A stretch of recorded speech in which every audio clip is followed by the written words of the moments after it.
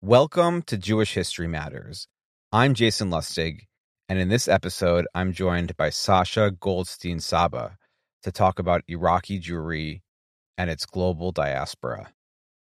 Sasha Goldstein-Sabbah is an assistant professor in the Department of Middle Eastern Studies at the University of Groningen. She's the author of numerous publications, including her recent book, Baghdadi Jewish Networks in the Age of Nationalism, which was published by Brill in 2021. In the book, Sasha explores how Baghdadi Jews established satellite communities in India, China, and elsewhere, and we're going to talk about what all of this means as we try to understand the truly global nature of Jewish communal, commercial, and other kinds of networks in modern times. Thanks so much for listening to our conversation with Sasha Goldstein-Sabbah.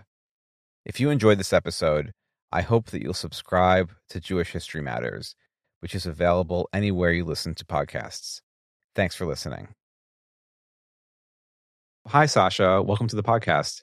Hi, Jason. Thank you for having me. I'm so pleased to be here. Thank you. I'm really excited for our conversation today about Iraqi Jewry.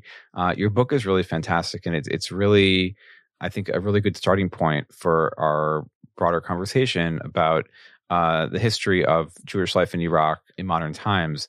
And one of the things that really struck me as I was reading through your book was that you were talking about the globalization of Iraqi Jewish identity in the first half of the 20th century.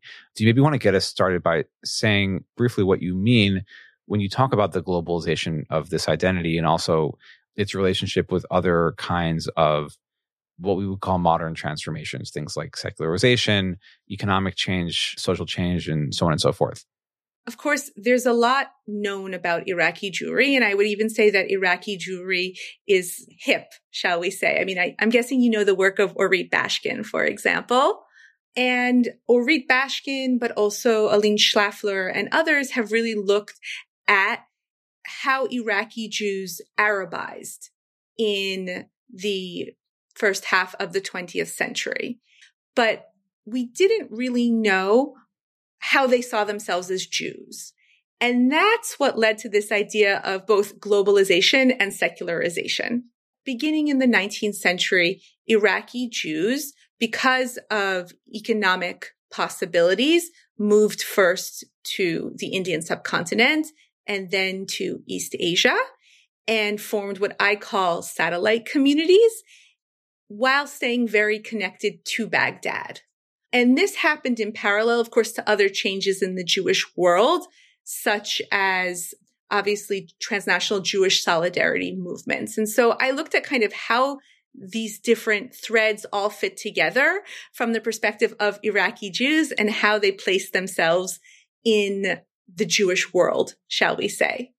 So I guess what you're kind of saying is that this process of globalization is tied to the movement of people, not just within the context of what's present-day Iraq, but moving out to other areas as well within the sphere of the Indian Ocean and so on and so forth. Exactly. So on the one hand, we have this idea of a globalization of people and greater facility in travel, which allows for back and forth.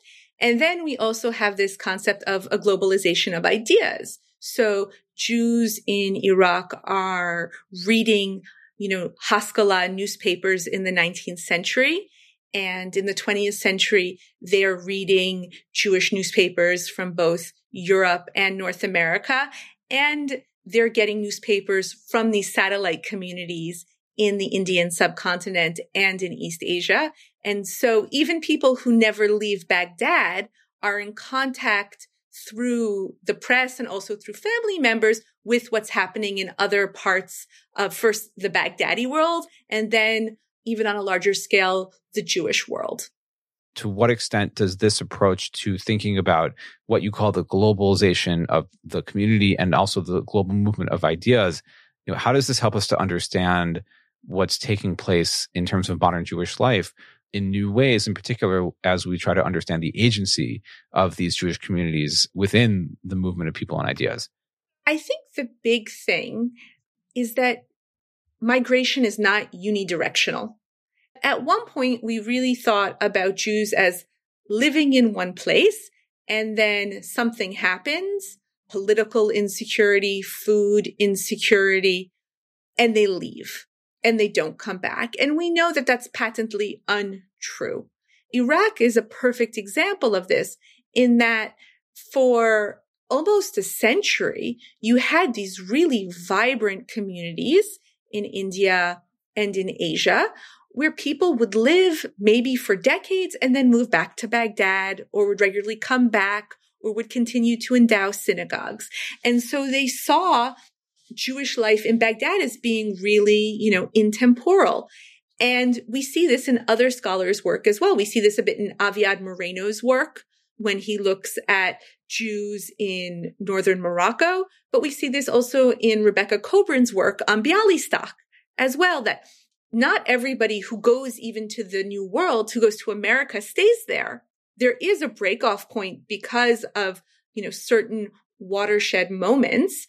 I think what's interesting and maybe, modern Jewish history where I think it should go is really to look at these exchanges when you kind of have the old country still flourishing and you have these new communities developing. And so that's what I was really interested in trying to reconstruct and really try to understand how this worked, also from a demographic perspective.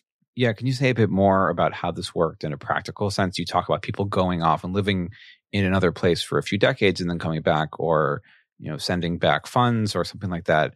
You mentioned endowing synagogues, building infrastructure back in their home community, as it were. What does this look like for Jewish people who are involved in the Baghdadi community in Iraq and also within the satellite communities, as you put it? We have, for all intents and purposes, between 100 and 125,000 Jews in Iraq in the first half of the 20th century. Obviously, it's less in the beginning and more on the eve of their mass departure between 1949 and 1951. At the same time, you have communities in Bombay, Calcutta, Shanghai, Singapore, which have between a couple hundred people up to a couple thousand people. You also have a couple of very important Jews in Hong Kong as well. And the prosperous businessman will recruit educated young men from the Jewish communal schools, including the Alliance schools, to come out to these places and work in their firms with the idea that they speak Judeo-Baghdadi, but they also speak English and or French. You could even think of it in a modern sense as expat communities. In a place like Bombay, there are ads in newspapers which entice people to apply for jobs. And they say, we have schools for your children. We have synagogues. We have everything you need. So it's very contemporary in this idea of kind of becoming an expat. Now, some people go and they live the rest of their lives there, or they eventually go on. Other people go for a couple of years, make some money, and go back to Iraq. Or maybe they'll go for a couple of years, set up a business, and one family member will stay, and another family member will go back to Iraq, and they'll run some type of commercial enterprise. People will also bring over brides we see this in Shanghai, we see this in Singapore as well. But my favorite anecdote, just to give you a very practical way of how this works, is there is a man named David Marshall. His family's name is originally Mashal, and they change it to Marshall to become more anglicized in Singapore. And he's born in 1908. And his mother takes him back to Baghdad. The parents are born in Baghdad. He's born in Singapore to meet the family as the firstborn son of a generation. But by the time she gets there, it's 1912. And people don't just go for 6 weeks. They go for a year or two. She gets stuck there for all of World War I. And so they don't get back to Singapore until after World War I. Well, David Marshall will go on to be the first prime minister of Singapore. And he, in his lifetime always identifies as a Baghdadi. He obviously spoke fluent, Judeo-Baghdadi, but we don't necessarily think about him in this way. But of course, he lived during the formative years of his childhood in Baghdad, and he's writing to his cousins and later to his uncles well into the 50s when most Iraqi Jews have actually left Iraq. So there's a lot of back and forth, right? And it's seen until very late as Baghdad being a place you can always return to. And even wealthy Jews who can pick holidaying in other places, they will return to Baghdad to see family, to possibly go to a cemetery, to make a pilgrimage. So it's really just very, very dynamic. And when I think about these communities, I think about them in the same way we think about maybe expats today. Yeah. I mean, to what extent is this kind of phenomenon tied to specific changes of the 20th century? Methods of transportation, communication, and also one might even talk about the mechanisms of imperialism as well, in terms of the creation of global networks and the ability to traverse them. I think all of these things are relevant and all of these things are coming together. And this is why modernity is always a problematic term. But if we just kind of think about it as having choices, people now can travel between different countries relatively easily. It's relatively safe. International banking is reliable. You can send a telegram and get information very quickly between places. And so, although these networks exist before, it's my contention that certainly by the early 20th century, people who are separated by geography feel much closer to each other, that oceans just don't seem quite as big. Of course, it's not like today. But, even in the 1930s, we see some reference of people taking airplanes to speed up travel, for example. Yeah, I mean, I think that you've hinted at a big issue that we can dive into if you'd like, which is that a lot of your thinking about this is tied in with the question of modernization. What does it mean for Jews to be part of the modern world? Generally speaking, also outside of the European sphere, outside the European framework. One of the issues is that the terminology and the idea of modernization has been the subject of a great deal of critique over the years, in as much as it often implies a unidirectional motion, a certain kind of progress over time that is, again, sort of like only going in one direction. Also, modernization oftentimes implies a sense of a singular path of modernization as well. And so much of the scholarship of trying to understand the modern world, both within the context of Jewish history, within the context of European history and beyond, is really trying to break that down and understand the complexity of modernization. As you talk about modernization as a framework for understanding 20th century Iraqi Jewry, in what ways does looking at this case of this community help us to understand modernization in a new way?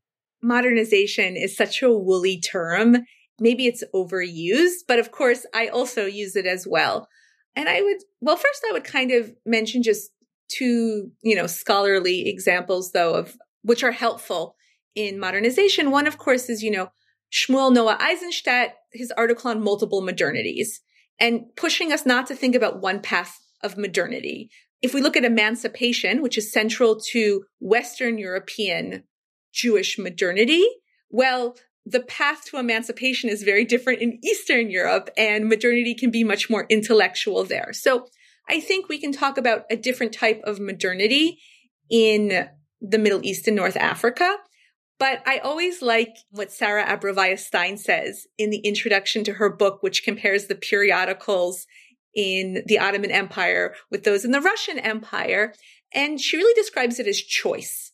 And that you just have this flourishing of new choices which come about. And this happens in different periods. For some communities, even in the late 18th century, for many in the 19th century, for others, maybe in the 20th century. But what's interesting, if we even want to study this modernity, is then to say, well, what choices do people make? And trying to understand those choices. So I think if we just kind of frame modernity as an abundance of choices and then studying how Jewish communities make decisions, because now maybe it's also a growth in agency, that's really interesting. And I think in the case of Iraqi Jews, this is interesting because it leads into also how they engage with other Jewish communities and how they express their agency within other Jewish networks, such as, for example, the Alliance network. Yeah, I mean, I think that like one of the key things is to understand multiple modes of modernization, multiple methods and pathways through the modern world. And that's part, at least for me, of what's interesting about Jewish history, is that we see this happening among many different Jewish communities where different groups are taking different pathways, but also the Jews indicate different model of modernization in some respects from the communities in which they live in many cases. It is really interesting, I think, to look at a community like the Jews in Iraq and understand how they fit into the broader shifts and movements which are taking place, not just from the time of the Enlightenment in Europe onwards, for instance, but in their own context and also specifically in the context of the 20th century, where so much is happening so quickly in many different places around the world in different directions. I couldn't agree more. And Judaism changes. We use words such as, the Haskalah, for example, or we look at religious reform. And there's a lot of great work that's been done on the Haskalah in the Middle East and North Africa, and also on religious reform. But I think in both of these cases, these are themes which are overarching across world Jewry, but certainly the choices and the interpretations of Jews across the Middle East and North Africa are very different. And so when getting back to this question of secularization, you don't have fragmentation amongst Iraqi Jewry in the way that you do within German Jewry or American Jewry in the 19th and 20th century. But you have rabbis considering the role of women and the role of technology. But because it's in an Islamic context where the community, even when there's an Iraqi republic, is a recognized religious community, they're, to say it in non-academic terms, they're still stuck together. They're still recognized as a community. Even if you want to eat pork on Yom Kippur, the framework remains intact. So naturally, their communal changes are going to look different than communal changes in a place like London or Amsterdam or New York. There's so much that we could go into here. I actually want to jump back to something that you said earlier. You mentioned Rebecca Kobrin's book on the Jews of Bialystok and their diaspora, which I actually also, I was thinking about a great deal as I was looking at your book, which I think is also thinking about what it looks like for there to be a Jewish diaspora from a place that still has a connection to their homeland, as it were. In the case of Kobrin's book, it's Eastern Europe. Here you're talking about Baghdad. But part of what I think is really interesting is that we can look at, I think, a number of different models, not just of modernization writ large, but of specific aspects of the modern world. And among them is the question of Jewish solidarity, the questions of, some people talk about the emergence of Jewish peoplehood, Jewish nationalism, and so on and so forth. But if we kind of think about it in the broadest terms of solidarity, we have the examples of the Alliance Israelite Universelle. I'm thinking about Lisa Leff's book, which specifically uses that term. She talks about the sacred bonds of solidarity, quite literally. But we see that also the case of Bialystok, also here the case of Baghdadi Jewry. How does looking at the emergence of this kind of a transnational network and a sense of community that goes beyond the specific location of Iraq, how does this help us to understand solidarity in modern Jewish life in a new way?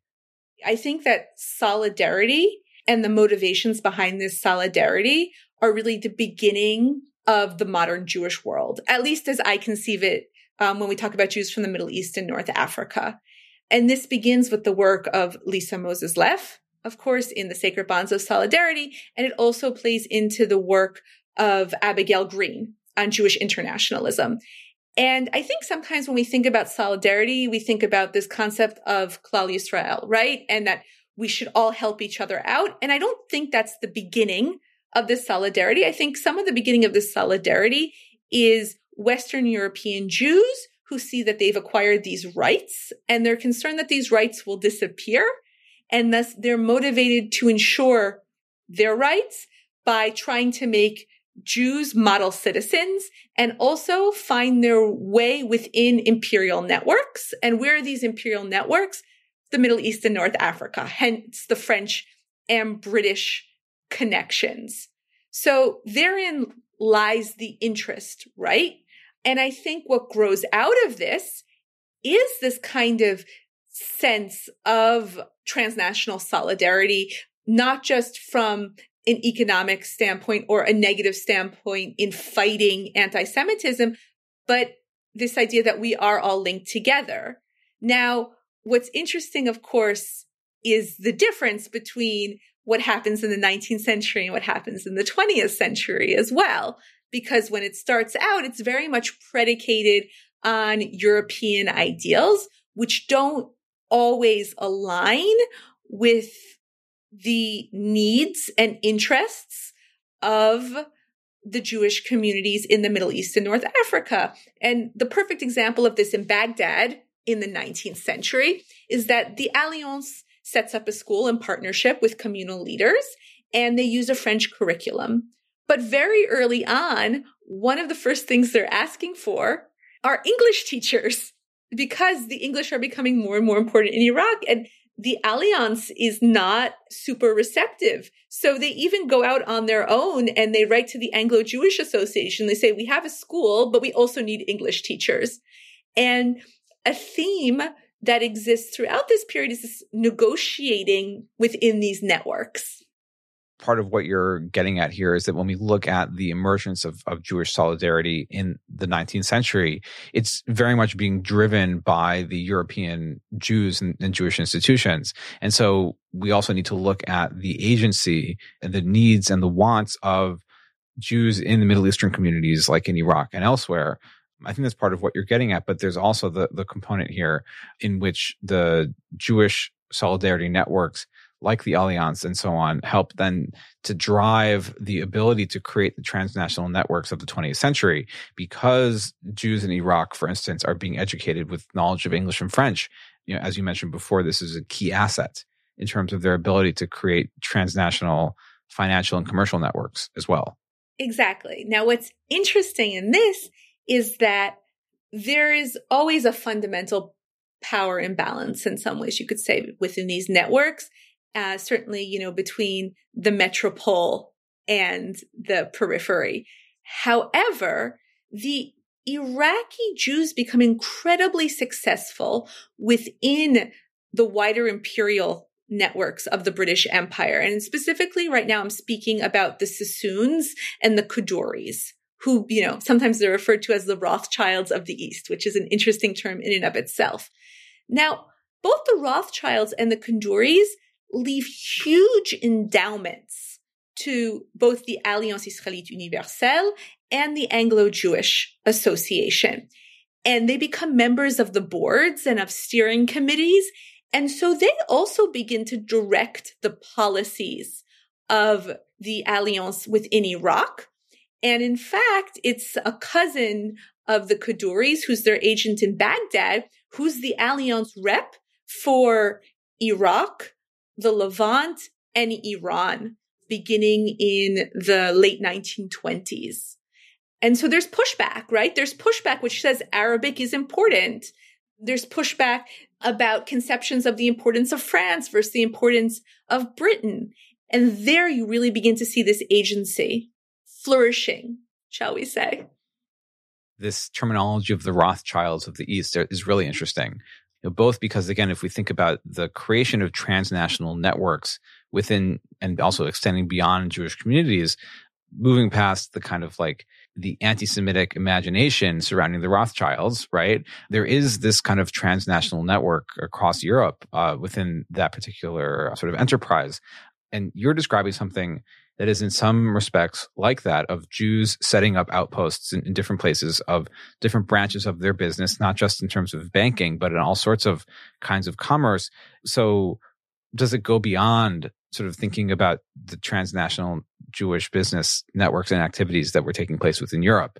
And the Rothschilds are, you know, beginning a bit earlier than the 20th century, of course, but I think that there's much to be said about what does it mean for the singular, most well-known European example to kind of serve as the model for how people have understood this transnational network and kind of how we can move beyond the kind of European-centric way of conceiving of this kind of activity.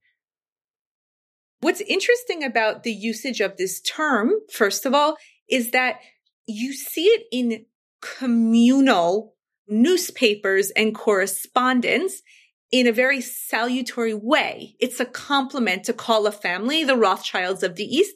It doesn't carry the anti-Semitic tropes that it would in Europe or that it would carry today.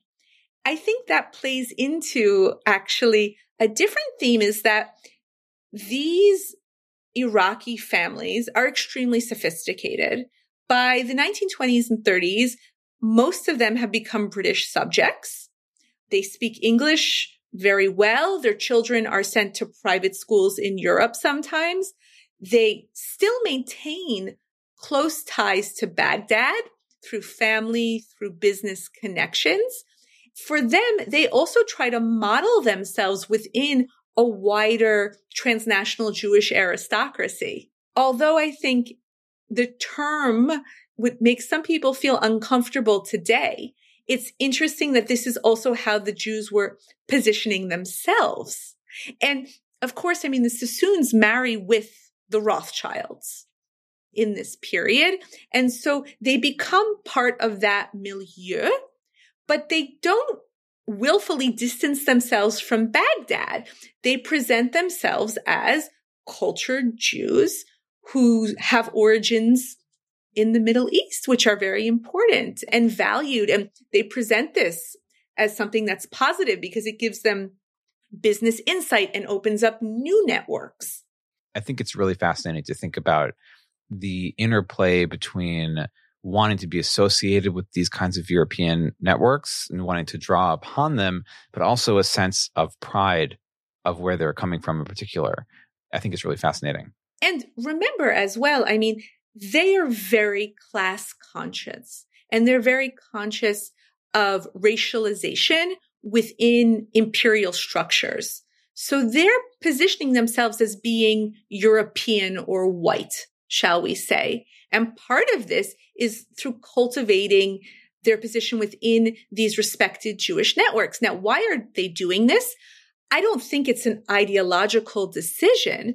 I think it's purely pragmatic. If they're categorized as being indigenous or Oriental or Asian, and I'm talking about now about passports and visas in places like India or China or Singapore, they won't have the same rights. And so for them, it's very much a question of the rights of citizens, the rights of citizenship. And of course, in Baghdad, all Jews are given citizenship in the 1920s, and they are Iraqi citizens.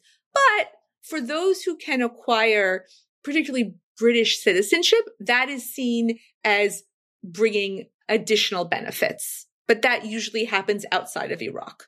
I mentioned earlier the question of how European imperialism plays a role in this story. And part of that aspect was thinking about the ways in which the construction of, say, the British Empire and other kinds of imperial frameworks is creating the infrastructure that allows for the movement of people and goods and information in the service of empire, but also that other people are able to piggyback, with the creation of telegraph networks and, so on and so forth. So there's a certain kind of practical aspect to thinking about the role of imperialism here. But you're also describing ways in which Baghdadi Jews are trying to be categorized, sometimes in an official way, as white, so to speak, or as in association with Europeans, whether on their passports or trying to gain citizenship and, British citizenship or whatever. I guess part of what I'm getting at here and what I'm thinking about is when you look at the Baghdadi or Iraqi Jewish diaspora in communities throughout South Asia, right? You're talking about Singapore, you're talking about Hong Kong, you're talking about the Indian subcontinent, which are all areas where the British and other European imperial powers are very active at this time. To what extent are they trying to gain the advantages of the imperial powers in sort of situating themselves in this context and establishing communities and businesses within these imperial territories? I think Iraqi Jews and Baghdadi Jews, so those in satellite communities or those who identify as Baghdadis. But I would say many Jewish communities are very comfortable with the idea of imperialism.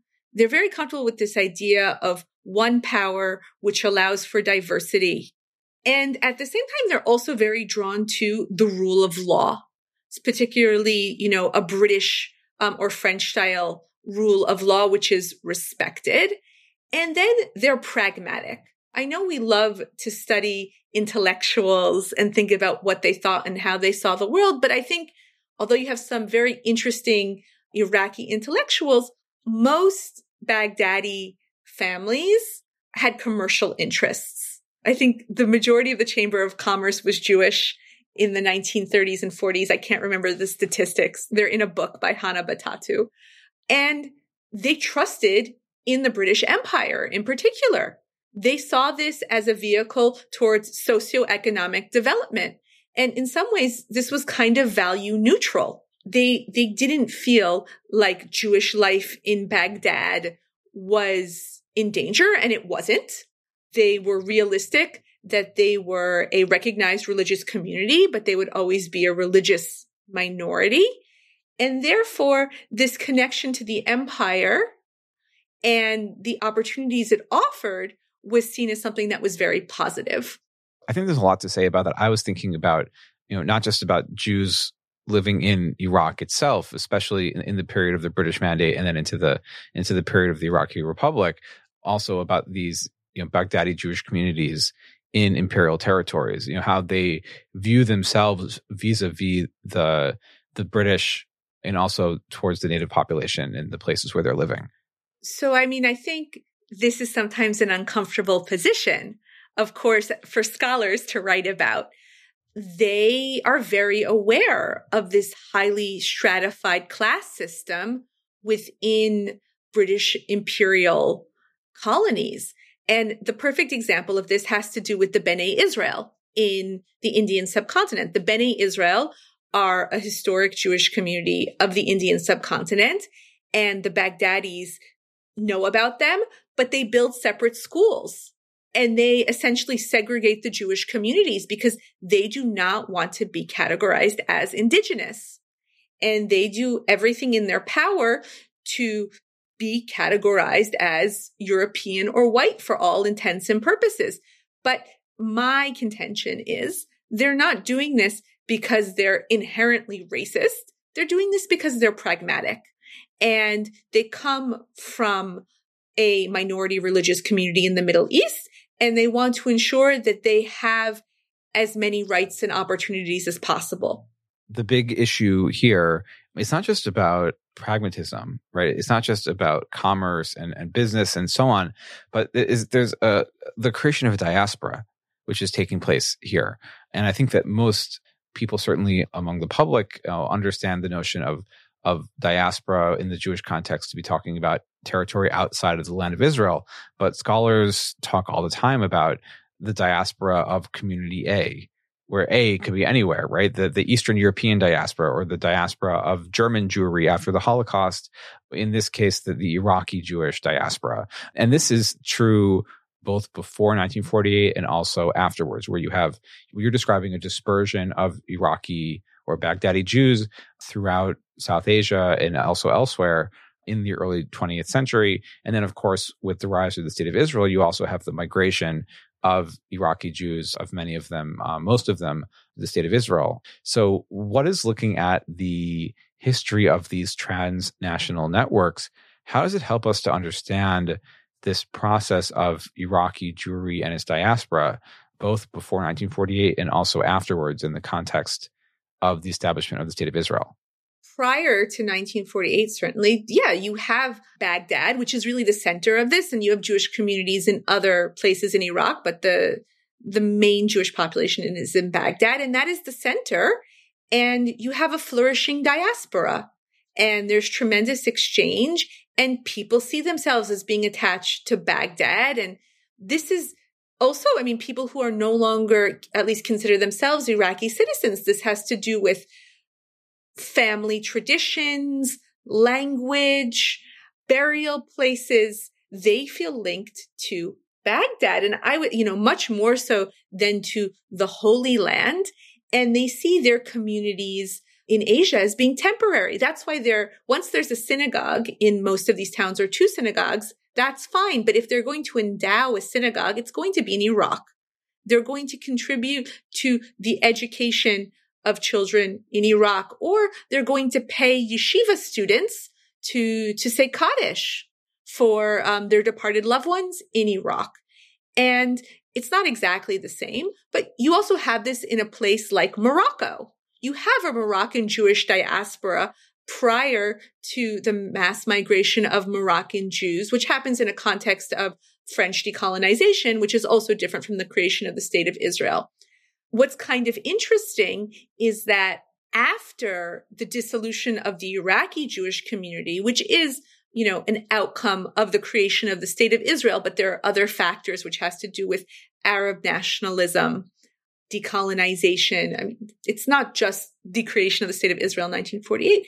You have a mass migration to Israel, but also this happens in parallel to the partition of the Indian subcontinent and tremendous political instability on that subcontinent, communism in China. Remember, Shanghai is also an important Baghdadi center. So the satellite communities are also completely upended. Who knows, playing the what if game in history is always problematic, but I'm pretty sure more Jews would have gone to India if it was possible in the 1940s, because we see requests for visas which aren't possible. By that period, China is already too complicated. But you actually see these communities coming back together in Israel. Some people go to the United Kingdom, but the majority go to Israel. And so you actually see the diaspora in some ways coming back together and finding itself again in Israel. And I don't think that has been studied. I think Esther Meyer-Lichtenstein touches a little bit on this, but that's also very interesting. So you're saying that the diaspora communities come back together as an Iraqi Jewish community, or you have like the Shanghai? No. What's interesting is that they come back together as an Iraqi community, right? It doesn't become, okay, we're in Israel. Oh, well, we're the Shanghai Baghdadis and we're the Indian Baghdadis. Everybody is Iraqi or Baghdadi. I use the term Baghdadi because it's a little bit more neutral. Iraqi has certain nationalist undertones, and many people identify with the Iraqi state, but not everybody. Either is fine, but they don't see themselves as separate communities. They see themselves as inherently linked. And that's what I think is interesting. And part of that is because they stay very close together. These aren't separate families. These are families that live across these networks. And due to technology, they keep in close contact with each other. I think in like the age of Zoom, so to speak, like that's one thing for us to think about, which is the role of technology in the ability to allow far-flung families to stay in touch. And what are the factors that are involved in how people understand each other and understand themselves in that context?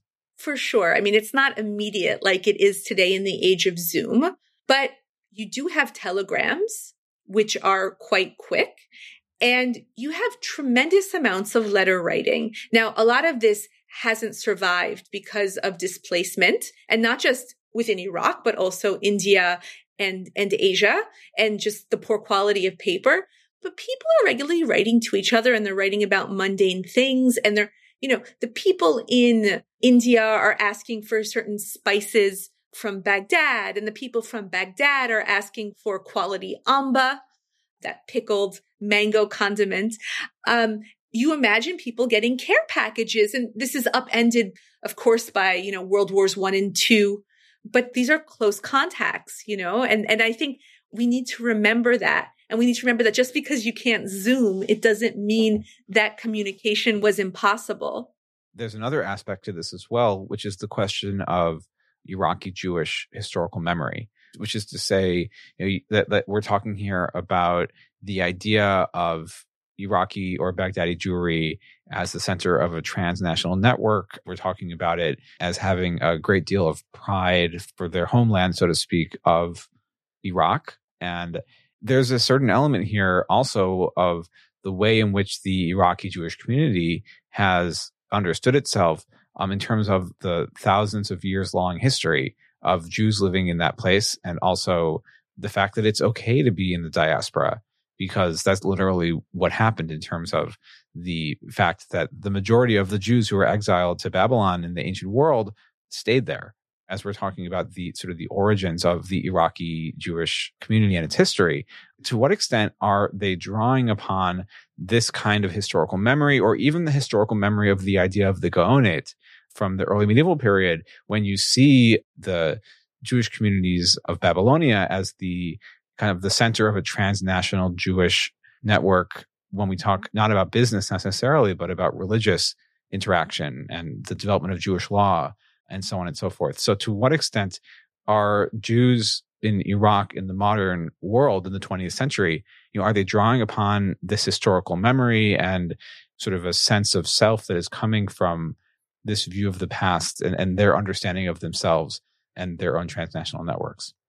So I can't talk about it in the contemporary context, but certainly in the context of the interwar period, it's super interesting because you see within correspondence, particularly with other Jewish communities, that references are made to this historic past. And what I find interesting about these references is that there is a pride in this long history and it is mentioned. But you also see letters where some Iraqi Jews realize that maybe they've become a bit of a backwater in the Jewish world. And so they'll write in letters. This is writing to the Joint Distribution Committee in New York saying, we're the Jews of Mesopotamia. Today, the country is called Iraq. You really see this. And they'll make reference to this long history of being the original diaspora and the composition of the Babylonian Talmud and the Gaonet. So they're very proud of it, but usually when they're writing to people they don't know, and it's not even, like a public relations move. They're just trying to remind people that, hey, this is a traditional center of Jewish life. And this is more within these transnational solidarity networks. Also in the very beginning, justifying why this is an important Jewish community to support. I think that's interesting. But the first time I read a letter where someone said, yes, I live in Iraq, but you might know it as Mesopotamia. I just thought that was just so interesting, trying to get into the mind of this man writing, thinking, what is this guy in New York going to think about me? How will he connect to my community? I mean, I guess part of what I was just thinking about there was, did it resonate with them that they were creating these transnational global networks, and that was what had sort of been centered in Babylonia, present-day Iraq, over 1,000 years ago? I don't think so. I mean, perhaps, but I haven't come across any writing that would suggest that. I think they definitely saw these new networks as very much a product of their time. And they weren't drawing conclusions. I think they also perceived those networks as being more regional because Baghdad traditionally had strong connections to Halabi, Aleppan Jewry as well. They put that more in that context. Now, of course, in the time of the Gaonet, it will eventually extend as far as Al-Andalus, but you don't really see discussions about that. When we talk about the transnational networks in the Iraqi Jewish diaspora of the 20th century, how does all of this change our understanding of the geography of modern Jewish life on a global scale? What I mean by that is that you are not just sort of reorienting us away from Europe, but also kind of showing us an entire broader world beyond the Middle East and North Africa as well, as you're thinking about this diaspora. Even just like you think about the Jews of Shanghai, right? Many times that people talk about Jews in Shanghai, actually the context is the Holocaust, right? As we're talking about Jews from Europe making their way to China. So here you're kind of like reorienting us in some other ways, again, away from European Jewry and helping us understand the global Jewish world in a different way. Right. And this is what's super interesting is that modern Shanghai, or the European part of Shanghai, in part is built by Baghdadi Jews. The first modern hotel, I can't remember if it's built by the Sassoons or the Kaduris, but one builds a hotel and then the other builds a hotel. The Children's Palace today in Shanghai was the former home of the Kaduri family. And there was a functioning, active Baghdadi community. It wasn't huge for many, many decades. Macy Meyer writes about this in a really great book called From the Waters of Babylon to the banks of the Huang Po. But you're right. People just think about it in the context of the Shanghai ghetto. But who facilitates the Shanghai ghetto? The Baghdadis who are already there. They work with the JDC. So this is a case where you have European Jews and Jews who are Middle Eastern origin coming together in a completely different theater. And also in a different context in that the privileged Jews who have the agency and have the connections are the Jews who come from the Middle East. And we don't always think about that. So I think it's important to think about kind of different theaters of Jewish interaction. And unfortunately, I mean, a lot of times modern Israeli historiography has kind of effaced some of these very interesting interactions. Yeah. I mean, I want to perhaps, as we wrap up, come back to this question of Israeli or Zionist historiography and how we can break away from that. But I want to think a bit more about this question of the geography of Jewish life in the 20th century, which is to say that you are describing here and thinking through a Jewish diaspora, a really broad and diverse and dispersed Jewish community through large regions of the world that go beyond Europe, that goes beyond the Middle East as well. And what is interesting is that in the post-Holocaust era, generally speaking, I think that one of the major developments on a global scale, as we talk about Jewish life, is the continued movement of Jews to the extent that there's a shift away, in a certain sense, from having these Jewish communities in far-flung places, a shift away from dispersion towards centralization, and not just centralization in the land of Israel, but just in general, that the proportion of the Jewish population, globally speaking, is centralized particularly in the United States and in the state of Israel. We see this, even continuing up until today, that Jewish communities still exist in many places around the world. You yourself are in the Netherlands, right, as we're speaking, but the numbers are much less in many of these places. And so all of what I'm trying to get at here is that when we look at the history of Iraqi Jewry and its diaspora over the course of the 20th century, how does it help us to understand the move towards centralization as we get to the second half of the 20th century? I think actually the centralization waxes and wanes. And obviously the Holocaust and the creation of the state of Israel influenced this tremendously. That being said, I don't know if I agree with the statement that you have this kind of consolidation of population. Yes, okay, the New York metropolitan area and the state of Israel, hands down. That's the first demographic map I show my students. But you have a really interesting, thriving Jewish community in Sao Paulo with a smaller outpost in Rio. You still have a Jewish community in Singapore, which is very proud of its Baghdadi roots. If you eat there for Shabbat, they'll still serve Baghdadi food. I think there are shifts. And I also think we now see new communities forming because Israelis are going elsewhere and they're forming new communities. And some of these people are secular and they don't organize communally. I think that what's interesting about Jewish history is that you just consistently have these demographic shifts, and you will always have centers of Jewish life and you will always have peripheries, but it's more, where do these peripheries go and why do certain communities migrate? So I think the diversity is there. Also, I would say a Jewish community in Iowa, for example, that's still pretty far flung, right? That's pretty far away from large demographic centers. The US is massive.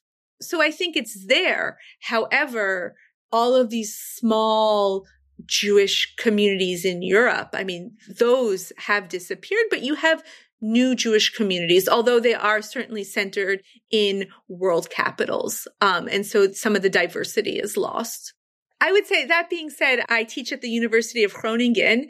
We have an amazing synagogue, which predates the war. And I think the community has 100 families as members, but as the university's grown, there are more and more students and lots of students coming. So I think this kind of indicates these shifts.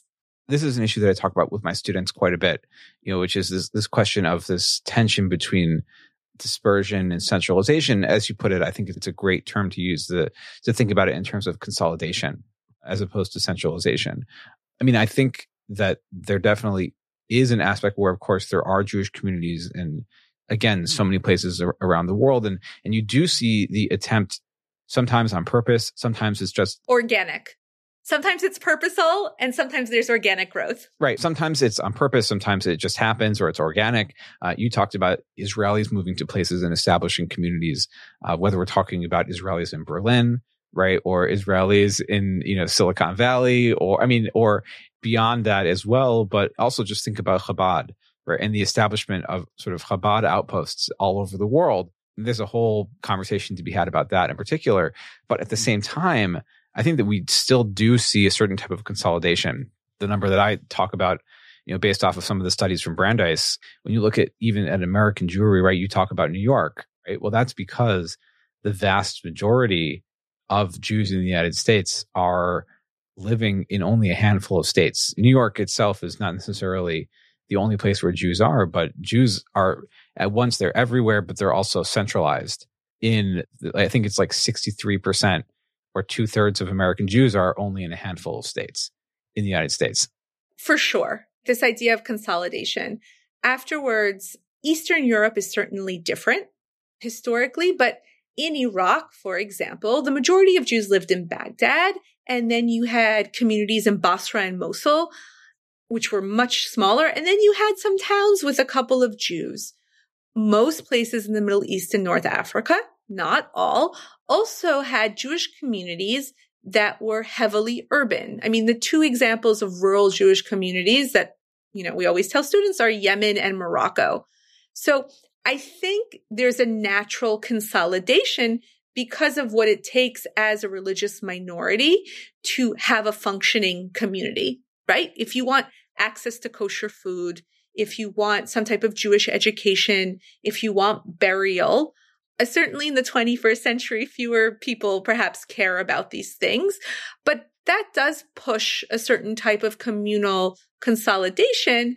But I also think because of globalization, you have interesting communities popping up again. For example, today in Shanghai, and I've never been to Shanghai, you have lots of Jews who work there. Maybe not post-COVID, that I'm not sure about. But what synagogue do they pray in? They pray in a synagogue that was built by Baghdadis. So you still have a community there. Afterwards, what customs do they follow? That's a bit different. So in Hong Kong, you also have a synagogue that was built by Baghdadis, and they follow an Ashkenazi nusach. But in Singapore, they still follow the Baghdadi customs. So you do have some places. And if you go to Sao Paulo, the majority of the community is Ashkenazi, but you have a Syrian Lebanese community, which includes some Baghdadis and some North Africans. They also follow, really Middle Eastern and North African traditions. And it's very interesting how they kind of negotiate the different traditions across the region.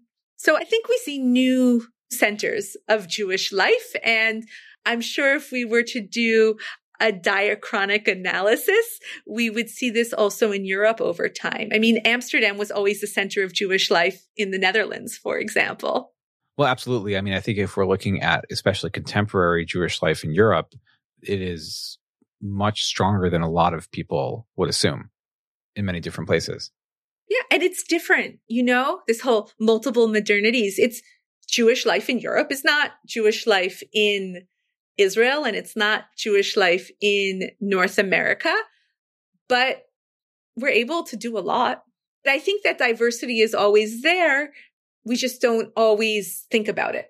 And maybe Baghdadis are an example of this diversity in the 19th and 20th century, which we haven't talked about enough. And we should see it in this continuous line of interesting Jewish communities in far-flung places.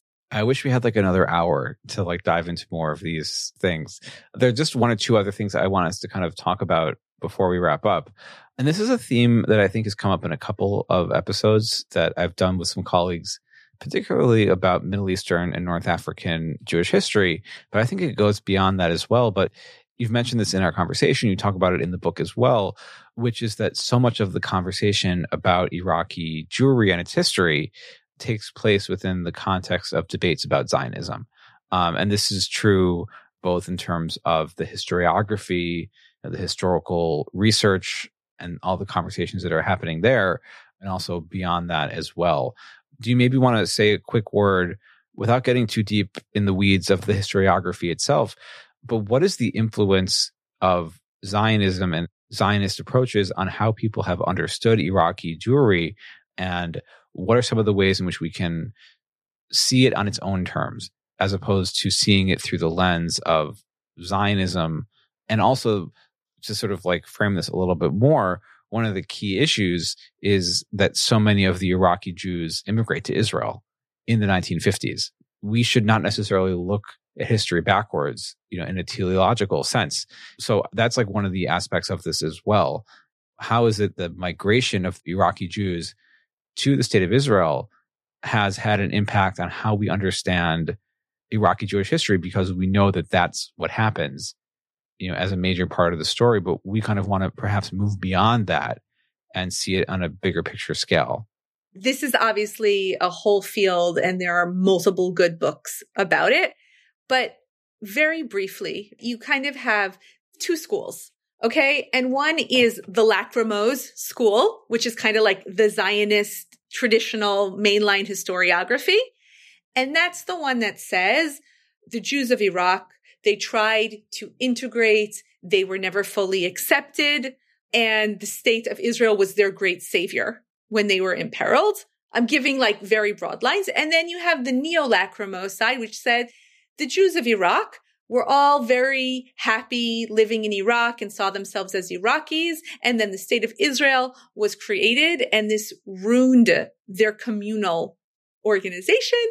And it is Zionism which destroyed the Iraqi community, right? That's like very traditional, very parochial. And of course, there are nuances in this as well. But the truth is, the dissolution of the Jewish community of Iraq was traumatic. Mass migration in this sense is traumatic. And part of the reason it's traumatic was not just the displacement in Iraq, but it's also the experiences in early state Israel, in the Ma'abarot, in the transit camps. And that shifted Iraqi collective memory.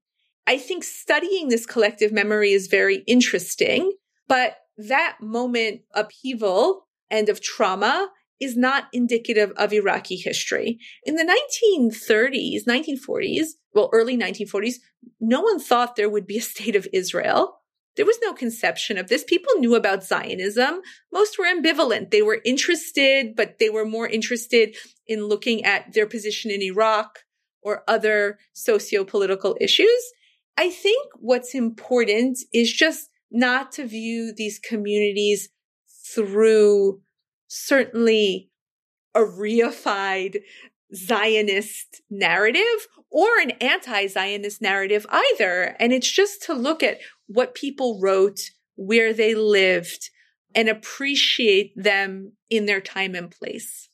I guess part of what I'm really interested to think about here is the question of how it is that looking at this type of transnational networks, this Iraqi Jewish diaspora that you describe in your book, how is it that looking at that kind of diaspora, that kind of dispersion, helps us to understand these issues in a deeper way? So what's the big takeaway? Why does it matter to look deeply at the Iraqi Jewish diaspora, both as we're thinking about this question of disconnecting ourselves perhaps from the debate about Zionism and understanding people on their own terms, but also more generally as we're trying to understand kind of big picture issues about modern Jewish life, about the development of globalization, about modern commerce and community, and so on?